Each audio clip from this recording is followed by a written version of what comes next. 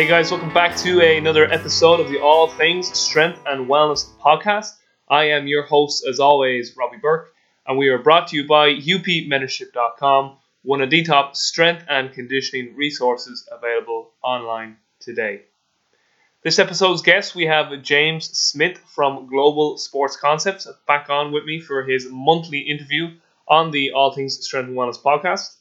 On our previous episode, on episode 130, James discussed the topic of critical thinking and its importance when consuming information and formulating logical and rational conclusions.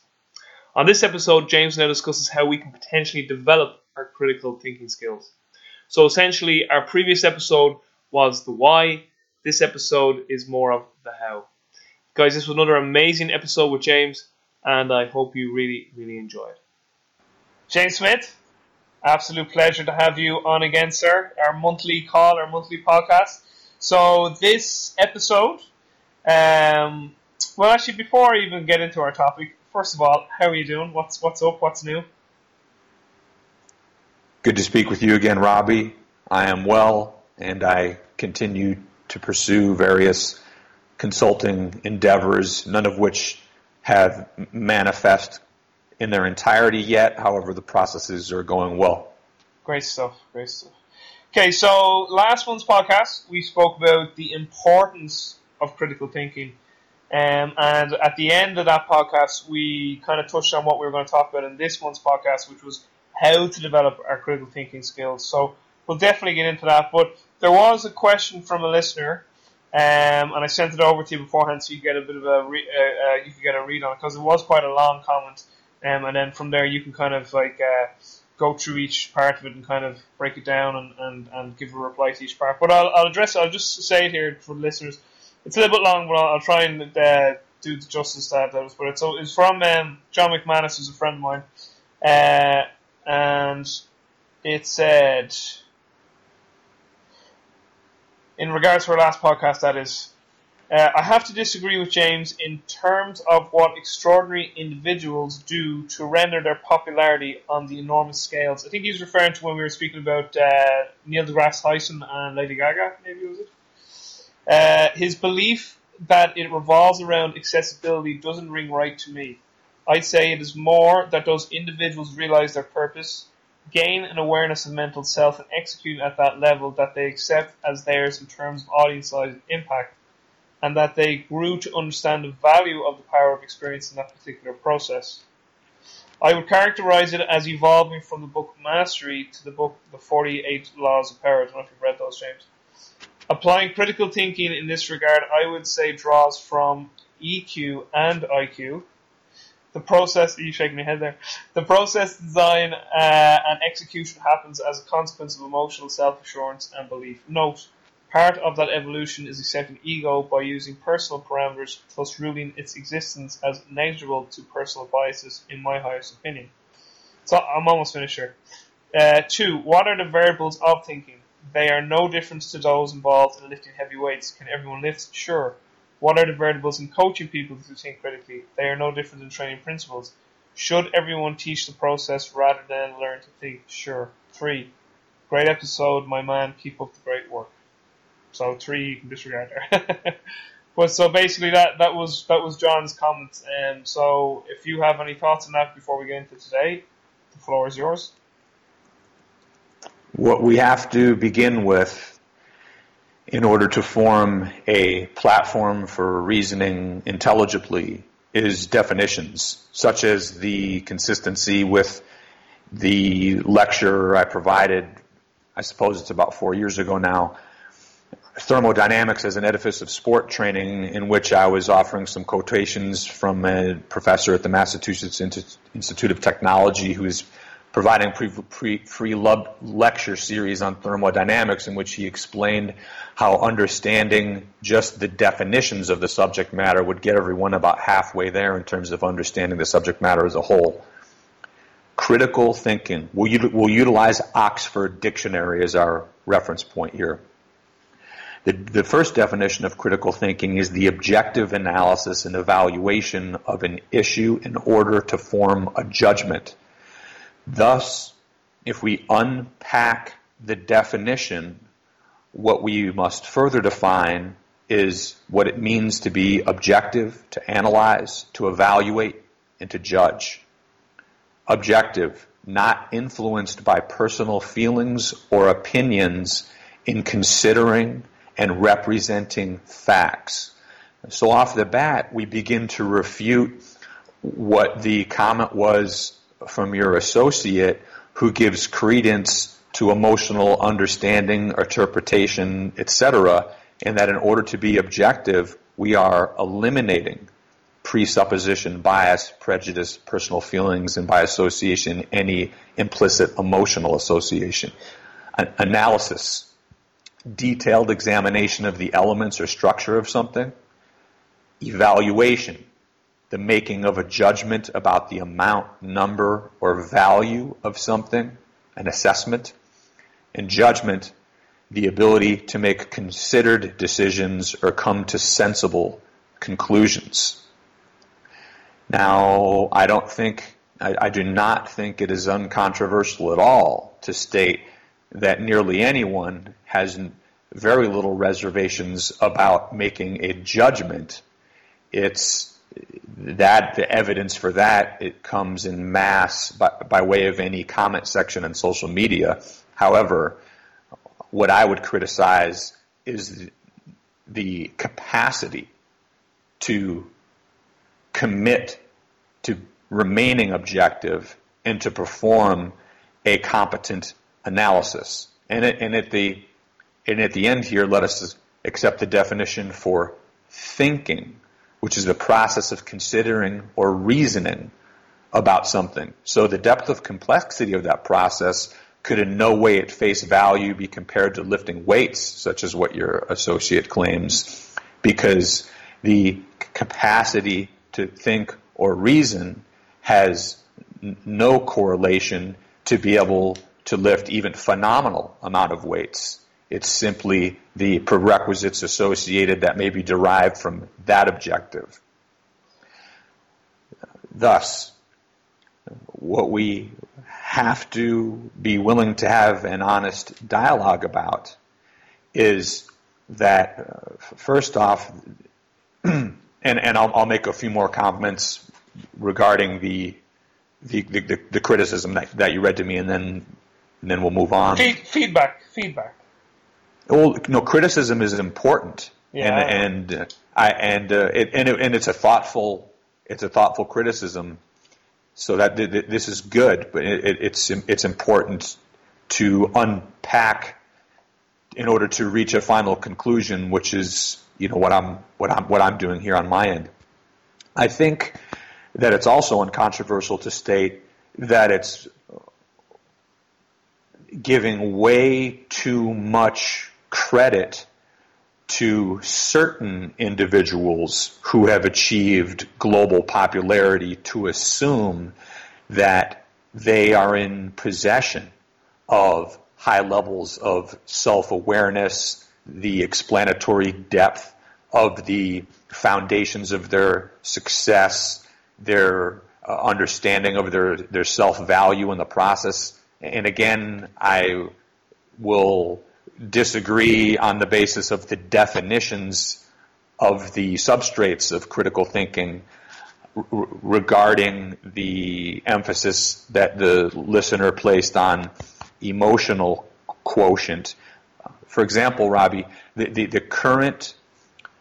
best of our current knowledge describes intelligence not merely on the basis of intelligence quotient, but a three-pillared approach. This comes from Cambridge Brain Sciences, in which case intelligence, the consensus current report on intelligence is summarized by way of three categories: short-term memory, reasoning ability, and verbal skills. It is the three of those combined that form the composite of intelligence that it is best understood. So say those three again, sorry.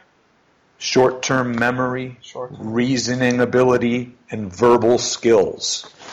So as you know, as I was mentioning to you offline, I'm highly critical of the absence of verbal skills in many incredibly well respected and popular figures in the public domain.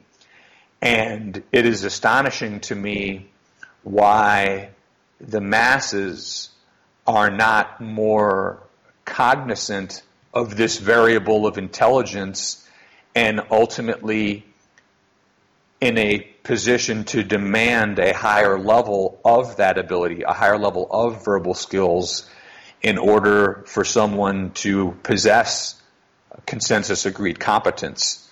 Yeah, but it's an unawareness, though. People aren't aware of that.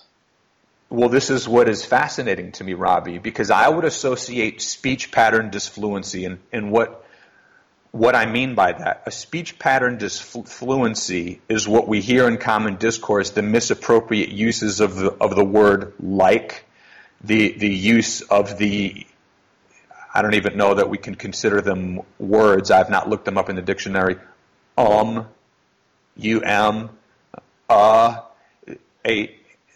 A speech pattern disfluency, a rendering of a sound that interrupts a fluid projection of dialogue. Now, let us think of the analogy. As much as I adhere to first principles, sometimes it's just irresistible for me to use an analogy because of the entertainment value. So, what fascinates me is that it presumably goes unnoticed, and certainly it does not elicit a significant enough response from a listening audience to demand greater competency for someone's speech pattern to be riddled with disfluencies, which is to say, if I offer a rendering now of that which I would criticize most strongly as an example, so if I quote, give you a stream, Robbie, I'm thinking of the right thing to say, not sure what comes next, and like, I thought of this, and like, Robbie, you wouldn't believe what so-and-so said, and not really sure what I should say next, unquote. The fact that type of speech pattern disfluency, which no matter how much of a dramatization I offered just now in making my point, is actually utterly commonplace in the public domain. It's fascinating to me why this is seemingly nominal in terms of its effect on the broader masses, because if by analogy we were to say what would be the equivalent of this in music, well, the equivalent in music would be an inaccurate rendering of tonal quality, or some jargon that exists in the musical domain is called a flam, F-L-A-M, a flam, which is essentially a mistake made in articulating a note. So, for parochial reasons, what we could say is, what then would be the reaction if the next superstar who's singing the national anthem at, say, an American football game at the professional level, which are highly televised events, etc., if they, when rendering the national anthem, every third note was flat or sharp, it's immediately, first of all, that would just be unacceptable in terms of a performance, and it would be immediately recognizable and yield much more than some type of nominal reaction from the listening audience. Alternatively, we can listen to politicians and business executives and sports professionals and military leaders, etc., in front of a microphone whose speech pattern is riddled with the aforementioned disfluencies like and and these continue forward. And this fascinates me that there is not enough individuals in the immediate networks of these people of high popularity and influence who don't, on the onset of these aberrations of verbal renderings, go to this person and say, look, we have something for you to work on. I want you to pay attention to the words that you're using, and let us rid you of these disfluencies. This is something that I've done myself in the past with individuals who I have worked with, and it's amazing to me that it is not done on levels in which the administration of dialogue is being given by people who are televised at the national and international levels, let alone in some isolated sport discussion format. So the verbal skills, again, are one of those three pillars in terms of the current understanding of intelligence. So forget about my personal opinion on the matter. We now have a consensus agreement on one of the pillars of intelligence, which irrefutably are linked to the capacity to think critically. So if we now redirect back towards the procedure, which, as you know, I tend to stay away from, because I hasten to offer any type of generalized how-to because of the necessity for people to individualize processes of learning that most well suit their disposition and existing knowledge and capacities, etc. However, if we go back to the definitions, it is my thinking that the very definitions of the terminologies that together form the parent definition of critical thinking provide the how-to. Now let us provide a couple more definitions.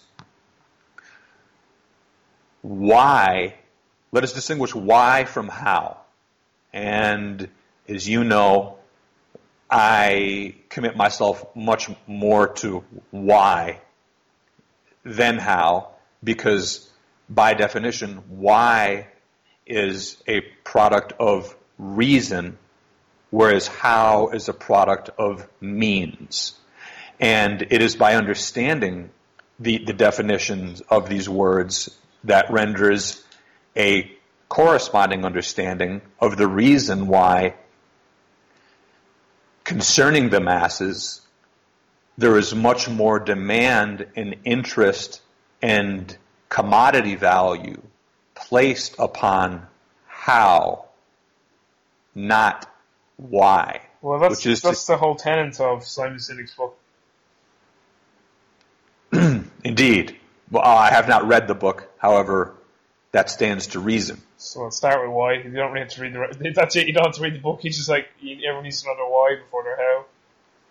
And again, why is reason, how is means. Now, having said that, we are going to speak to some extent about the means here. However, we must, in my judgment, do that in such a way that does not pigeonhole the process and instead renders it open-ended and mutable so that any listener can assimilate it most appropriately and shape it for their own. And that, again, is based upon having a deep understanding of the definitions of the concept of critical thinking. So, commitment to objectivity is the commitment to suppress any preconception, any pre-existing bias. But is that possible for a human?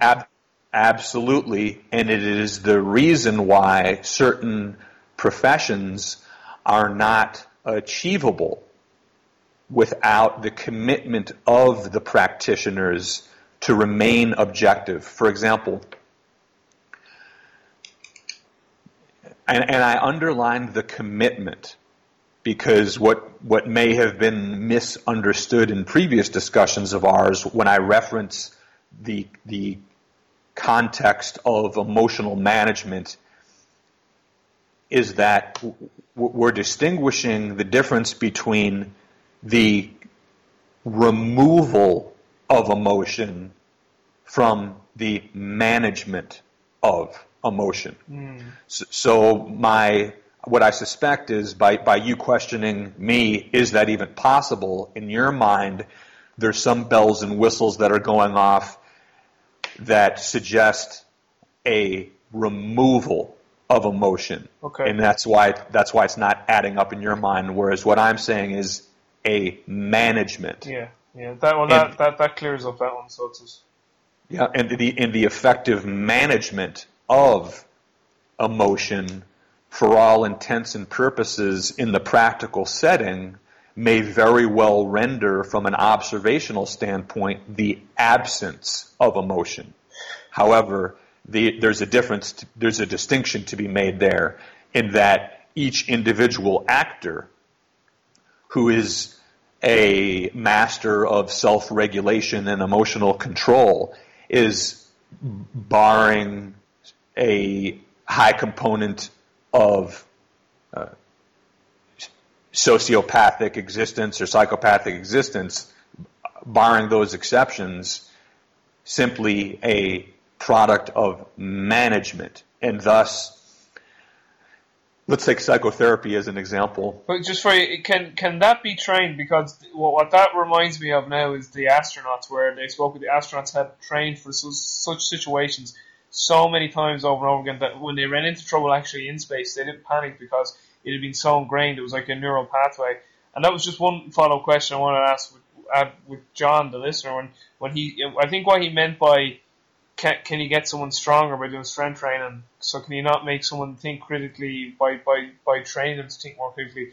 Like, would that not be the concept of neuroplasticity? Like, you can change your brain. Like you can train yourself to be able to enhance your level of critical thinking, like through neuroplasticity. Would that not be correct? That is correct, in that the process of neuroplasticity describes the mutability of the various cortical and subcortical regions of the brain. I think that's I could be wrong, but I think that was what he was trying to say, or I think that was the analogy he was trying to use.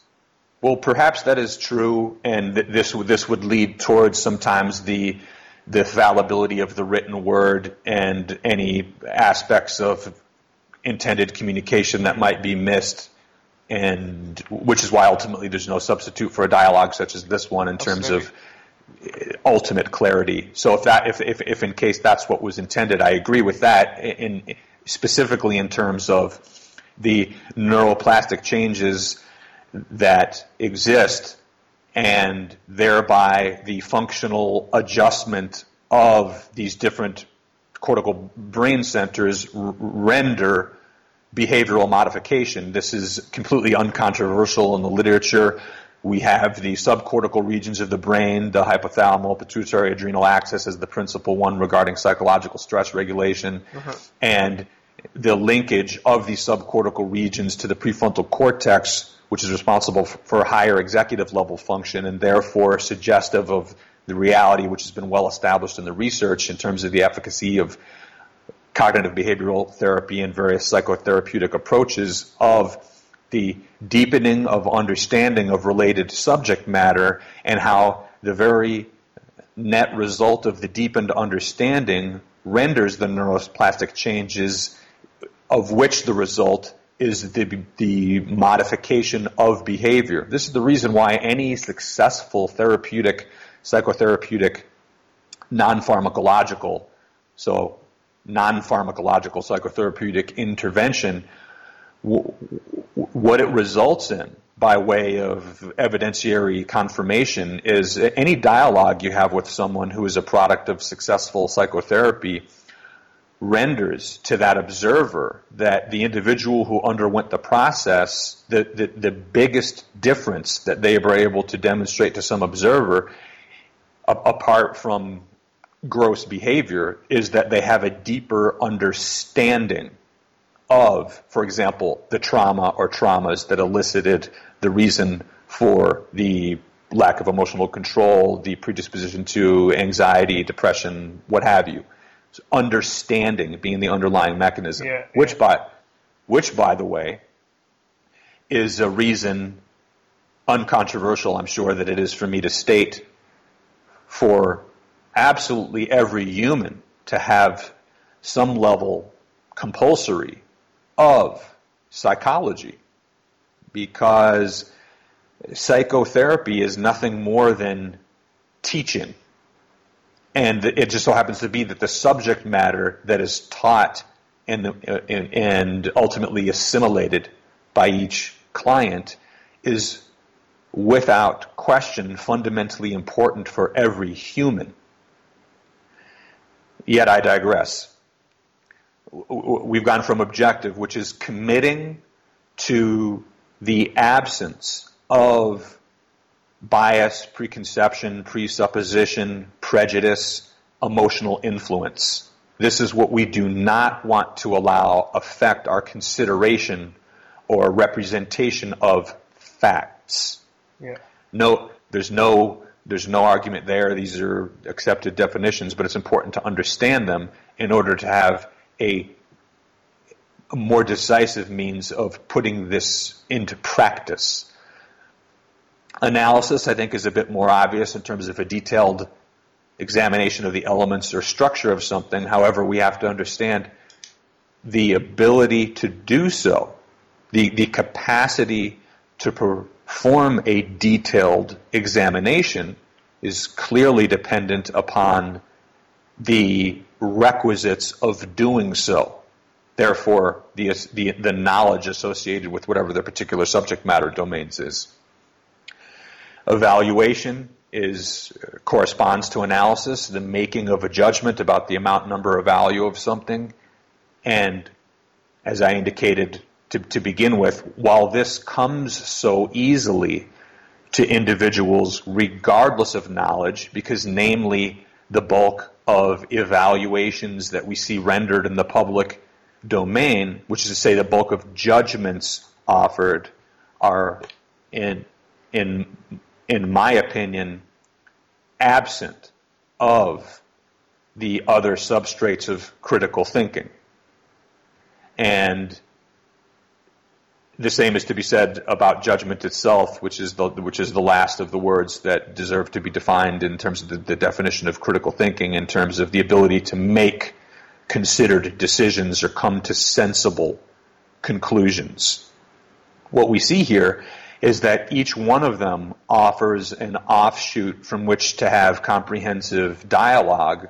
Ultimately, however, the procedure of how to enhance critical thinking skills undoubtedly begins with understanding the definition of critical thinking, and as I have offered here, the definitions of each of the terms that together comprise the composite of critical thinking. So we have objectivity, analysis, evaluation, and judgment. So going off these, like, I suppose the next question I think that most people will have is how to refine each one of those four areas. And I know you've touched on objectivity in terms of control of emotion, but I suppose analysis, because the thing with analysis is, me and you could analyze the same information and come to different conclusions, again, based off how we currently perceive reality. And that's kind of maybe why I'm getting at. Maybe that was part of my question too about, can we truly be objective? Because even maybe subconsciously we think we are controlling emotions, but even at a subconscious level there probably is some biases there that are making us perceive reality and how we perceive it. And again, going back now to analysis, that's why I could look at the same data set as you and come to a different conclusion. And what that brings us towards, Robbie, is again knowledge. So the broader the spectrum of knowledge of what is factually understood, and by proxy, and by extension, the commitment to what is understood, for example, regarding epistemological foundations, which thereby offers the ability of one who has this understanding to offer conjectures, which are the only way that new knowledge is created, that are still steeped in rational explanation. I do not think it's controversial what you are saying in terms of the difficulty one may have in divorcing themselves, including how conscious they are of pre-existing biases, for example, towards various subject matter domains. However, it is the commitment that is the point in question. Okay. The commitment to suppress these, the commitment to suppress them in the offering of conjecture or dialogue, and the commitment to sustaining this throughout the course of the dialogue in order that reasoning in the exchange of ideas may be conducted at the highest possible level, void of the interference of emotion, bias, presupposition, prejudice, etc. Do you think that, from an evolutionary standpoint, this is really what evolution has in store for us? Because again, just going off the structure of the brain and looking at like sort of neurophysiology, we've gone from that reptilian action-reaction brain to then building this emotional limbic system, to then building this kind of rational cortex, and then our frontal lobes, where that really allows us to really be sort of like almost extra rational, if you like, but to invent things and imagine and to really get into deep states of thought. Like, so is it in your mind too that like it's almost that linear? I know nothing's linear in nature; it's all non-linear, really. But it's been that sort of projection through evolution that we've gone for these higher realms of intelligence, and that essentially these higher levels of thinking is really where evolution wants us to go as a species. I'm going to be repeating words here. I don't think we need to use the word think, Robbie. What you've just done is offered a proof. Okay. In that the evolutionary trend has been greater and greater and greater capacity to reason. Just an offshoot of that, and I hope this doesn't like drag us off course, but what do you feel then is the physical need for our body then to facilitate the brain in that process? Does that question make sense? So like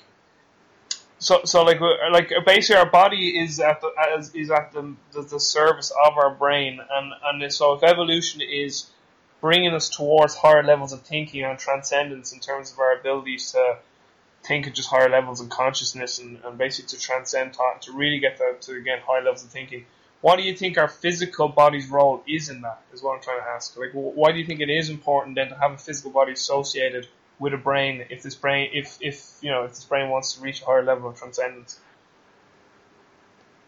If we postulate on the trajectory of the statement you just made, then one could argue that in tens of thousands of years, whatever it might amount to, that we might evolve to the state in which our physical bodies become negligible with respect to practical value, because by then the advent of artificial intelligence and our ability to more effectively manipulate physical transfer and informations that are still well within exactly where my thought process was going. So, like, sorry to go. It's just because it's in my head now, and I'm just sorry to go across. I don't mean to do that, particularly when you were talking, because you get into such, like states of thought as well. But the reason why because the thought in my mind, maybe it's from reading *Sapiens*, is that our bodies till now were needed to take in and soak in as much environmental information as possible. But it'll probably get to a stage where, as you said, it'll be negligible, and we'll probably get to a stage, because in the book *Sapiens*, we're probably going to a stage where we can download our consciousness to like a computer, and we can further keep growing our consciousness and levels of thinking. Again, it's a bit it's a bit sci-fi, but well, in some ways, we're already there to the extent that the way technology and its exponential rate of progress has, in a sense, immobilized many aspects of modern society to the extent that it is actually achievable to live a large percentage of life void of the actual physical movement that was a necessity in decades and centuries past, which is to say that in certain modernized societies, one can sit and function behind a computer screen or a cell phone and order products and goods and services without having to physically go to a storefront of some type.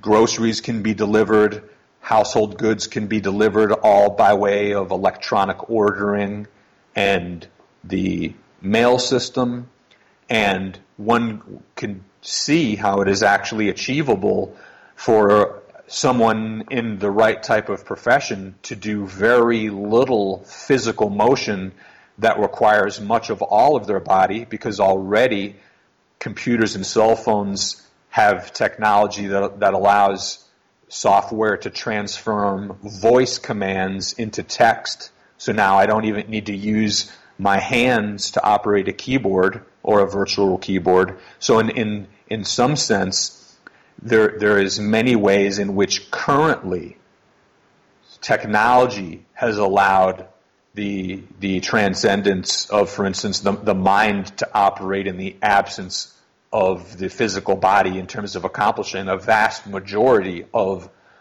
tasks. And so I don't think it's a reach at all to postulate what some distant future might be in which quite literally it's some version of the imagination in which the body is just of no use at all relative to what is achievable by way of the mind. Well, I don't. There's two kind of thoughts going in my head in this. They're both divergent to either end of the spectrum, and I suppose I would have a bias towards one end, and I'm aware of the bias, is that I suppose my bias would always be I don't think you could have optimal, am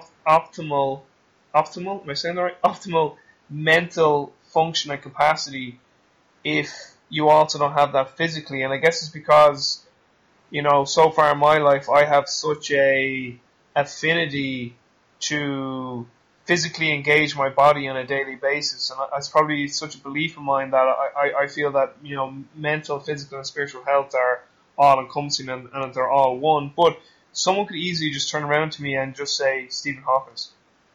Precisely correct. And that would throw like a monkey in the wrench. Just before you answer that question,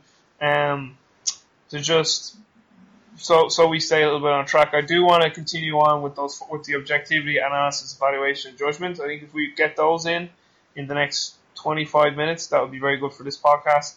And then just a final thing I'd like to get your thought on is Jacques Fresco from the Venus Project, who is a futurist and an inventor.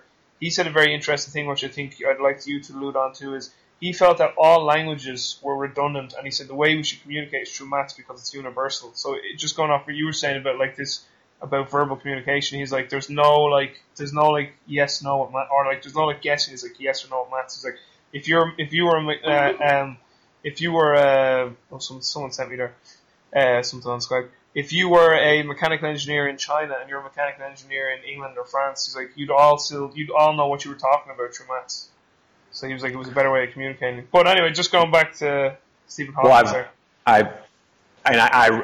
What you mentioned, this individual speak about, I wrote about in the Governing Dynamics. I wrote the exact same thing. Perfect. In that it's for centuries mathematics has been recognized as a universal language.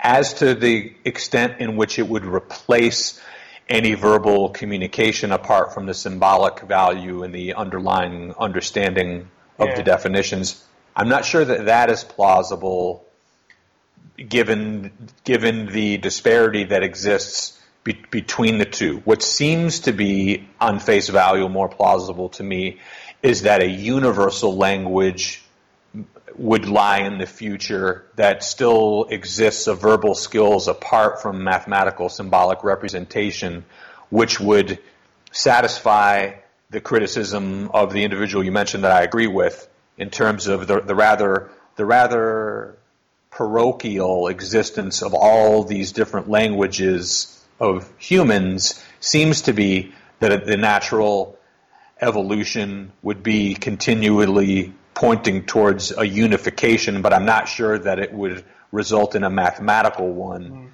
to the exclusion of what is possible via the complexity of dialogue apart from symbols, etc. The Hawking example and anyone else that is suffering from some form of paralysis that constrains human movement is all the explanation necessary to refute your posit, Robbie. So let's parse that. There's no question that the life experience is potentially enriched by the means in which our body is capable of interacting with the environment around us. Doesn't seem to me that there's anything controversial about saying that. However, to assume that that is the only mode of enrichment is naive, because by necessity the neuroplastic changes of the brain that would be an evolutionary requirement of those who are restricted to interact with the environment manually would necessarily be more profound due to the fact that their ability to perceive the world around them is restrained to a set of conditions that do not include these these tactile interactions with respect to the influence of the environment with the limbs, the appendages, and so on. I think in some ways it's probably intuitive to understand that apart from genetic and epigenetic influences that affect we'll just summarize it as intelligence. So apart from what is passed on from progenitors, we can see in some ways the advantage provided to someone who simply only has one means of interacting with the environment, and that is cerebrally, minus the tactile benefits of interacting with the appendages and so on. And so just as in any other domain, someone who is constrained for whatever set of reasons to a more isolated mode of operation tends to develop a more exceptional mode of operating in that domain due to the concentrated nature of what is capable for them to achieve. It's almost analogous to something I was just speaking about there today on the strengthcoach.com forum, but it's something Fergus Connolly mentions in Game Changers book, like with an athlete. So he says with strength coaches, we are so over-obsessed with the physical development, but he's like, you get these athletes who aren't physically well developed in terms of like, they're not the greatest athlete on the team, but yet they're the best player. And the reason why they're the best players is because if you look at like the technical, tactical, and psychological aspects, they're probably off the charts in one of those domains that compensates for their adequate physical capabilities. So like they have this compensation mechanism. Like they have adequate physical abilities, but they're not the best athlete. And then we think, if we make them a better athlete, they'll be better. He's like, no, they're already world class because they're already great in these other domains. We just need to make sure that they're proficient in every domain. They don't have to be world class in every bit, so they compensate for it in the way that you're saying that somebody who might be refrained, in a chair or refrained from movement can compensate maybe through some more cerebral intelligence. But one thing I will say about Stephen Hawkins, and I think it's a reason why we do have a bias towards movement being very, very important for brain health, is because I suppose how we develop as babies. And Hawkins was a fully functional adult until his early 20s, so there definitely is something with movement and brain development, from neurodevelopmental kinesiology. Like if you're born into a world like that from a baby, it'd be interesting to see could you compensate cerebrally or in a brain way. Well, I think certainly there is a platform for extended dialogue in that particular subject matter domain. Yes, sir. Without question. As to the critical thinking means, so we've gone through objectivity and how what that begins with, as all of this does, is a commitment to doing so. So regardless of any preconceptions that an individual has, biases, it's the commitment to set those aside in favor of achieving what is achievable by way of the apex of critical thinking. I suppose, and I hope I'm not going in circles here, because in your mind, if you're like, I've answered this and you're not understanding it, is that I'm fully aware of the point, or at least I think I am, that you're trying to get across there in terms of the commitment. But I suppose my question is there that we often have subconscious biases that we're not aware of. So I could, I'm being fully objective. I know now how to put across my preconceived notions. It's like, but how can we dig up something that's subconscious when it's subconscious in terms of our biases? By way of engaging in the important discussions, because they will inevitably manifest themselves. Okay. Shoulder head, yeah. In the company of knowledgeable individuals. Okay, that's good. Yeah. So we begin with understanding the definitions, followed with the commitment to adhering to the process, and we see how each one of them in and of itself, as far as I'm concerned, explains the how-to. For example, if we move on to analysis, as you said, sure, we can line up 100 people and present to them the data of some physics experiment. And sure, everyone can analyze the data. The question is, to what extent? And the answer to what extent and how credibly, how viably, how honestly, etc., that can be achieved is based upon their knowledge. So we're not going to be able to get away from epistemology, the theory of knowledge, and how it is attained.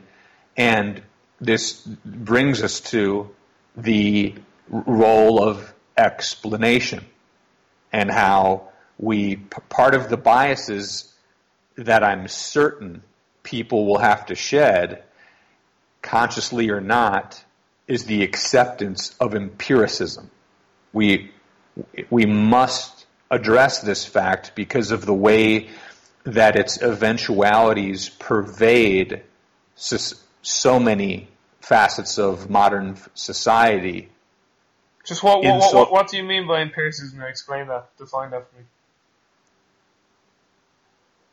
I must give credit to physicist David Deutsch and philosopher Karl Popper and others who have elaborated much more comprehensively than we will get done in the next 15 minutes on the podcast on the subject matter. Empiricism was the scientific movement of the late 17th, 18th centuries, which in its intentions was right, but in its actual methods was completely false, to refute the pre-existing doctrine that essentially came from the church, in which case religion served as the authority by way of draconian edict, and there eventually was this initiative to refute this in terms of that there must be a better way, there must be a better reason for someone to listen to someone else and believe that they know what they're talking about. However, the way that empiricism went about with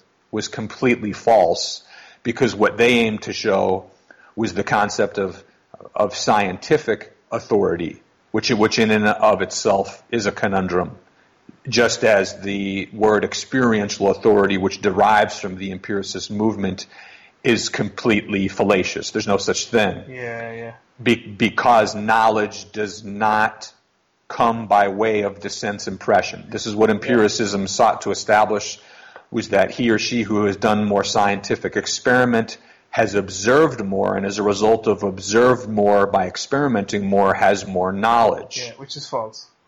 Which is completely false, because there is only one way to create new knowledge, and that is by way of conjecture, which is an incomplete idea, which then must be criticized and hold up to the methods of error correction and testing, etc., and at the end of which, if it's still standing, ultimately amounts to new knowledge. Relativity, Einstein. So this is very important to understand, because an example of an unconscious implicit bias that probably exists in most people is the notion that experience means something in terms of knowledge. And it is only when one has a deepened understanding and the ability to distinguish experience from knowledge, because what I'm not doing here is refuting the value of experience, but I am making a point to distinguish between how experience exists and how knowledge is created. Yeah. And knowledge can only be created by way of conjecture and criticism. Yeah. There is no other achievable way. And I've expounded upon this at length in previous, I thought we've addressed it in previous discussions. We did? No, we did. Yeah, we did. And certainly elsewhere that I have. So this has to be understood, and this will be one of the major first steps for people to advance their critical thinking capacities, because of the underlying foundations of knowledge, how they pervade every possible assimilation of these various definitions. So we're on analysis now, and the degree to which we can analyze something objectively depends upon our commitment to objectivity and our knowledge as it exists at that point, which can only be created on the basis of conjecture. Now, clearly we can all become more knowledgeable by way of experience, but what we're distinguishing from is the difference between acquiring knowledge and creating knowledge. Yeah. Very big difference.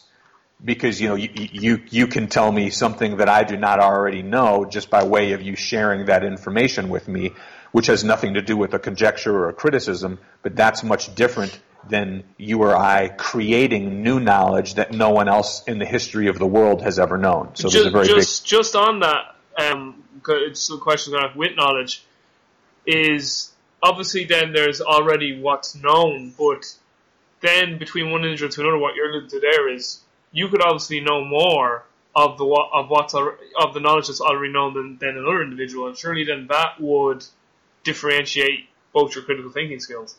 Precisely, and that's one of the main foundations of the governing dynamics of coaching, is mitigating the difference between what is knowable and what is known. This simply gets you caught up.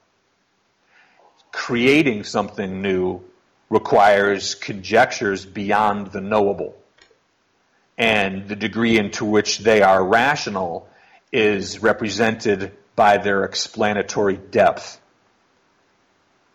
If we move on, evaluation and judgment are quite similar, although I chose to define them just because they're part of the parent definition of critical thinking in terms of making the judgment and the ability to do so based upon the considered decisions. And again, the definition of judgment, considered decisions or come to sensible conclusions. So we see the interrelationship between the definitions and how even conceptually, short of the practical instantiation of this, the fundamental requirement to understand the very definitions of each one of these and the relationships shared between them, and how at the bedrock of all this, it is inescapable to recognize epistemology and how knowledge and the theory of it underlies the whole process.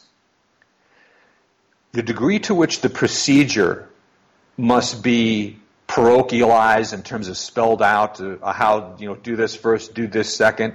Again, I don't see the value in that with respect to how this process of advancing critical thinking may be assimilated at the highest level for any person listening to this conversation that we're having. What I would argue for is how any listener who takes interest in advancing their critical thinking skills clearly must take their understanding of the definitions and then divide the procedure that most well suits their particular disposition. And in a nutshell, that's essentially how I would describe any educational process. Of course, as different as that is by way of most listeners' educational experience. I suppose then the question is learning how to learn.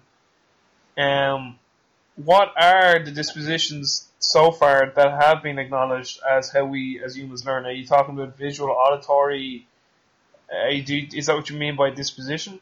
So we have a few different realms in which to discuss the behavioral dispositions, choleric, phlegmatic, etc., the rates of learning, rather, not the rates, the typology of learning, which you just referenced, which, by the way, all of this is explained in the Governing Dynamics of Coaching. Which is available on Amazon. And Vervante. I should note, by the way, that my publisher is Vervante, and the way that it is distributed through Amazon is only available through third-party sellers, and I know that some individuals have emailed me asking about the price. Because it's only available through third-party sellers, Vervante is my publisher, no other sellers, because some other sellers have really cranked up the price to double and triple, and Vervante is the only seller, and it can be purchased directly through Vervante. Oh, that's great. The different types of learners, as you mentioned, auditory, kinesthetic, visual, and beyond that, we have to look at the intricacies of each individual and simply what resonates with them most strongly in terms of learning new subject matter. Because what we're talking about here is academic, in that the deepening of understanding of these subject matter domains is in no way directly linked to some physical animation of the human body. Thus, the kinesthetic aspect of learning becomes reduced down further, because what we're talking about is essentially purely academic. And of course, we can instantiate the application of critical thinking to some physical motion, in which case somebody could represent some action as a mode of teaching physically. However, it is my argument, again, I'll come back to the subtleties of learning. In the case of, we provide a definition to someone, we give a few examples of how it's used in different contexts, and then we ask each individual, tell me how you think about that. Talk to me about what it means to you. Use it in a sentence. Give me an example. Yeah. Show me that you understand. And it is those subtleties which, in my judgment, unarguably reflect the value of learning that each person can experience. And the more those subtleties of each individual are integrated into the actual process of learning, the more profound the learning experience becomes for each individual. And then that's ultimately the objective here, is that any listener is deriving as much as possible from the subject matter being discussed in such a way that it can be assimilated at the highest level, person by person. And I'm not aware of a given procedure, formal academic institution or otherwise, that achieves this in such a way that wholesale benefits every individual equally. Yeah. Yeah. Because you have to individualize. There's no way around it. Yeah, I mean, that's when you were more sort of in the depths of dispensing information on physical preparation. Not that you still don't, but I remember that was always one thing you would touch on in terms of physical preparation. In terms of it just has to be individualized, because there was such a variability from one individual to the next, and it's no different than the learning. Just a little add on before we finish up. in terms of, we said auditory, we said visual, and we said kinesthetic, and we feel maybe that kinesthetic would be the lowest on that on a hierarchical order there. But just one concept I want to bring to this is something that Paul Chek talks about in the difference between education, I suppose, if you want to maybe replace that with what we're talking about in the accumulation of knowledge, and then that versus experience. So he calls it education versus experience, where you could read about something and study about something in-depthly from, maybe a visual and auditorial standpoint and even a written standpoint when you're kind of coming to your own critical thoughts on it. But he still feels that a massive part of acquiring knowledge is to experience what you're writing about. So an example would be, you could go off and research everything there is to know about a vegan diet, but he's like, if you've never lived on it and experienced the sensations of it, you really haven't mastered that knowledge. What would your thoughts be on maybe that? Well, I've heard his name, but I'm not familiar with what he speaks about. So based solely upon what you just said there, Rob Lee, that's a very parochial understanding of the subject matter. First off, the specific context must be described, because that's very ambiguous terminology that's being used. Simply distinguishing somebody reading about something, somebody doing something, and attempting to form an intelligent statement based upon those ambiguities does not make sense to me. We have to be very specific. So an example of that is, in what way are we quantifying knowledge? Yeah. Which is to say, the extent to which someone is able to amass knowledge completely academically, theoretically void of the experience. How are we squaring that against someone who, for the sake of example, has none of that academic theoretical knowledge, yet has a great deal of experience? Yeah, now, I suppose what he's saying is you need both. That's kind of what he said, to get a holistic package. So again, one must have to say, well, that depends. Okay. On the very specifics of the intended objective. Yeah. For example, as I have written about and spoken about, there's enormous populations of people who have extended experience in a variety of different subject matter domains whose knowledge is in no way correspondent to the years, if we were to quantify this in terms of time, of their experience. Yeah. I mean, you speak about that. That's the difference between mastery and experience, or expert experience. Just because someone has experience doesn't mean that they're an expert or a master in their craft. Precisely. So it's all, it all comes down to the context, the specific context, in terms of whether that's practically applied or not, regarding what the context is. People have to be careful in ambiguous statements, because, as we discussed offline and to some extent here, the attractiveness of the how-to versus the underlying reasons that appeals to masses in general, due to what evidence suggests is a general resistance to think critically about subject matter domain that does not directly relate to someone's direct interests or profession, makes it that much more of a volatile situation for people who are in a position to influence others in rendering ambiguous statements, because of the possibilities of misunderstanding that emanate from such ambiguity, and the result of that misunderstanding is misdirection and misapplication, and on and on and on.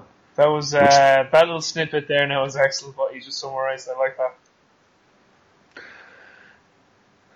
Well, I'm James Smith at your service. No, exactly, because I think that nicely summarized what we're seeing an awful lot is that people,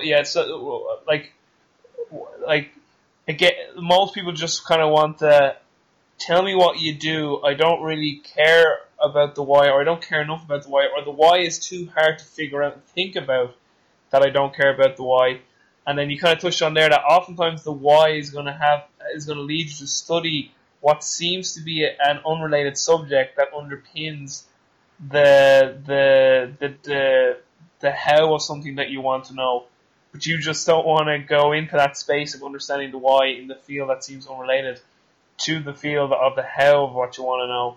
And this goes back to Pat Davidson, who, when he was studying a lot about the brain, he was like, critical thinking is a threat to your brain because it requires so much energy and resources and focus. And he's like, it's one of the reasons why people procrastinate. And it's why people have these habitual habits of, like, we go to do something on our computer and, I'll just go on Facebook for a minute. And it's just because, again, it's this procrastination. And it's also this thing of instant gratification and, like, neural pathways and reward systems. And, you can get into neurotransmitter reward systems like dopamine and stuff like that. But it's just funny. What you summarize there is it seems to be a very common trend with everyone. I mean, like, so to really, really be a top-class physical preparation coach, like, you need to know, and I'm only coming to this realization later, like, you need to know, like, science. You need to know. Well, I'll do you one better, Robbie. To be a top-class coach, you recognize the futility in the concept of physical preparation. Let us leave with this, because what I indicated on social media a week ago was a summary that I'm going to be offering, which is a mathematical explanation for the futility of the balkanized divisions of coaching. Ooh. And if one simply understands mathematical derivatives, and I'll explain this more thoroughly in some type of presentation, one sees how it's completely illogical that the actual division of physical preparation ever emerged. Because in the context of how I'll explain it mathematically, in terms of the way some basic polynomial derivatives may be taken of it, in the case of kinematic motion, how position versus time derivatives may be taken of it. Similarly in sport, how derivatives may be taken if we view an analog between a parent equation and a sport motion. We see that it's simply a mode of derivatives, and the fact that there was ever a segregation in the practitioners who govern the process is complete nonsense. Absolute nonsense, yeah. Despite the fact that there's, presumably hundreds of thousands of people working as physical preparation coaches. Well, that's where I was going with my comment there. So, like, to be the best physical preparation coach, I know that title shouldn't even exist. But what you become to realize is that you need to know science, so you need to know biology, and then biology is underpinned by chemistry is underpinned by physics, and then physics is underpinned by maths. And then you realize that underpins everything. So, like, then you realize, shit, like, I should be not only the physical preparation coach, but I also should be in the realm of the physiotherapist, the nutritionist, the psychologist, the sports coach, because these are all underpinned by these fundamental sciences. And then, so, Robbie, I can see now, we're one way or another, we're going to have to get you a copy of the book, because we're a few podcasts deep in here now, and much of what you're conjecturing and referencing regarding the work of others is in the book. It's all in the book. Well, I will say too that when I was at Altus, I did get to read the introduction to your book, and I was just like, yes. This is. If I was to write a book, it wouldn't be quite in the same wording as yours, because I'm not that well. My grammar is off, and there'd be lots more spelling mistakes in my book, and a lot more swearing. But it would the underlying message would definitely ring true. But James, listen. What are we on now? An hour. We start 15 minutes in. We're an hour and 8 minutes. That's perfect for this month. As always, my friends, it's an absolute pleasure and honor to share the airways with you. As I always say, I'm always left with more questions than answers usually after a conversation. But I always love these conversations because they leave me buzzing. Because it's just like, good, deep, intellectual conversation gets you thinking. You feel. In one way, you feel smarter, but I also feel dumber after it too. I'm like, man, I'm so dumb compared to him. I was like, but I feel like I've also got a little bit smarter too. But thanks so much again for our conversation today. Obviously, stay online and we'll wrap up offline. But just before we leave, so just plug your website again, all your books. And by the way, actually, a question I did get from someone was, in terms of your work, And this was someone who's a physical preparation coach. They were like, where should I start with James's work? So they were like, what book, which one should I start with? Is there any articles or videos that he would recommend? As is there like some sort of sequential order they think they wanted to know from you? So just plug your website and then your products and maybe that question from one of the listeners. Thanks for having me on again, Robbie. The website is globalsportconcepts.net. And that's a membership. There's a membership site there too, isn't there? Just touch on that. So part of this site is what I've termed the conclave, which offers the discussion platform, and that's where all of my presentations are posted. So they're only viewable by the members, and there's almost 90 of those that have been posted to date. So there's a nominal, either a monthly fee or you can save a little more with a yearly sum, and you instantly get access to almost 90 presentations. Sorry, just there is a yearly one now. I thought it was only monthly, so there is a yearly subscription. I much prefer to sign up for the year in one go. Yeah, I completely reformatted everything a number of months ago. I don't know if it was last year. It's a different website now. I know. I'm aware of that. I didn't even know with the new one that I thought it was still monthly. But that's great, yeah, because it is cheap. Like it's a very reasonable fee.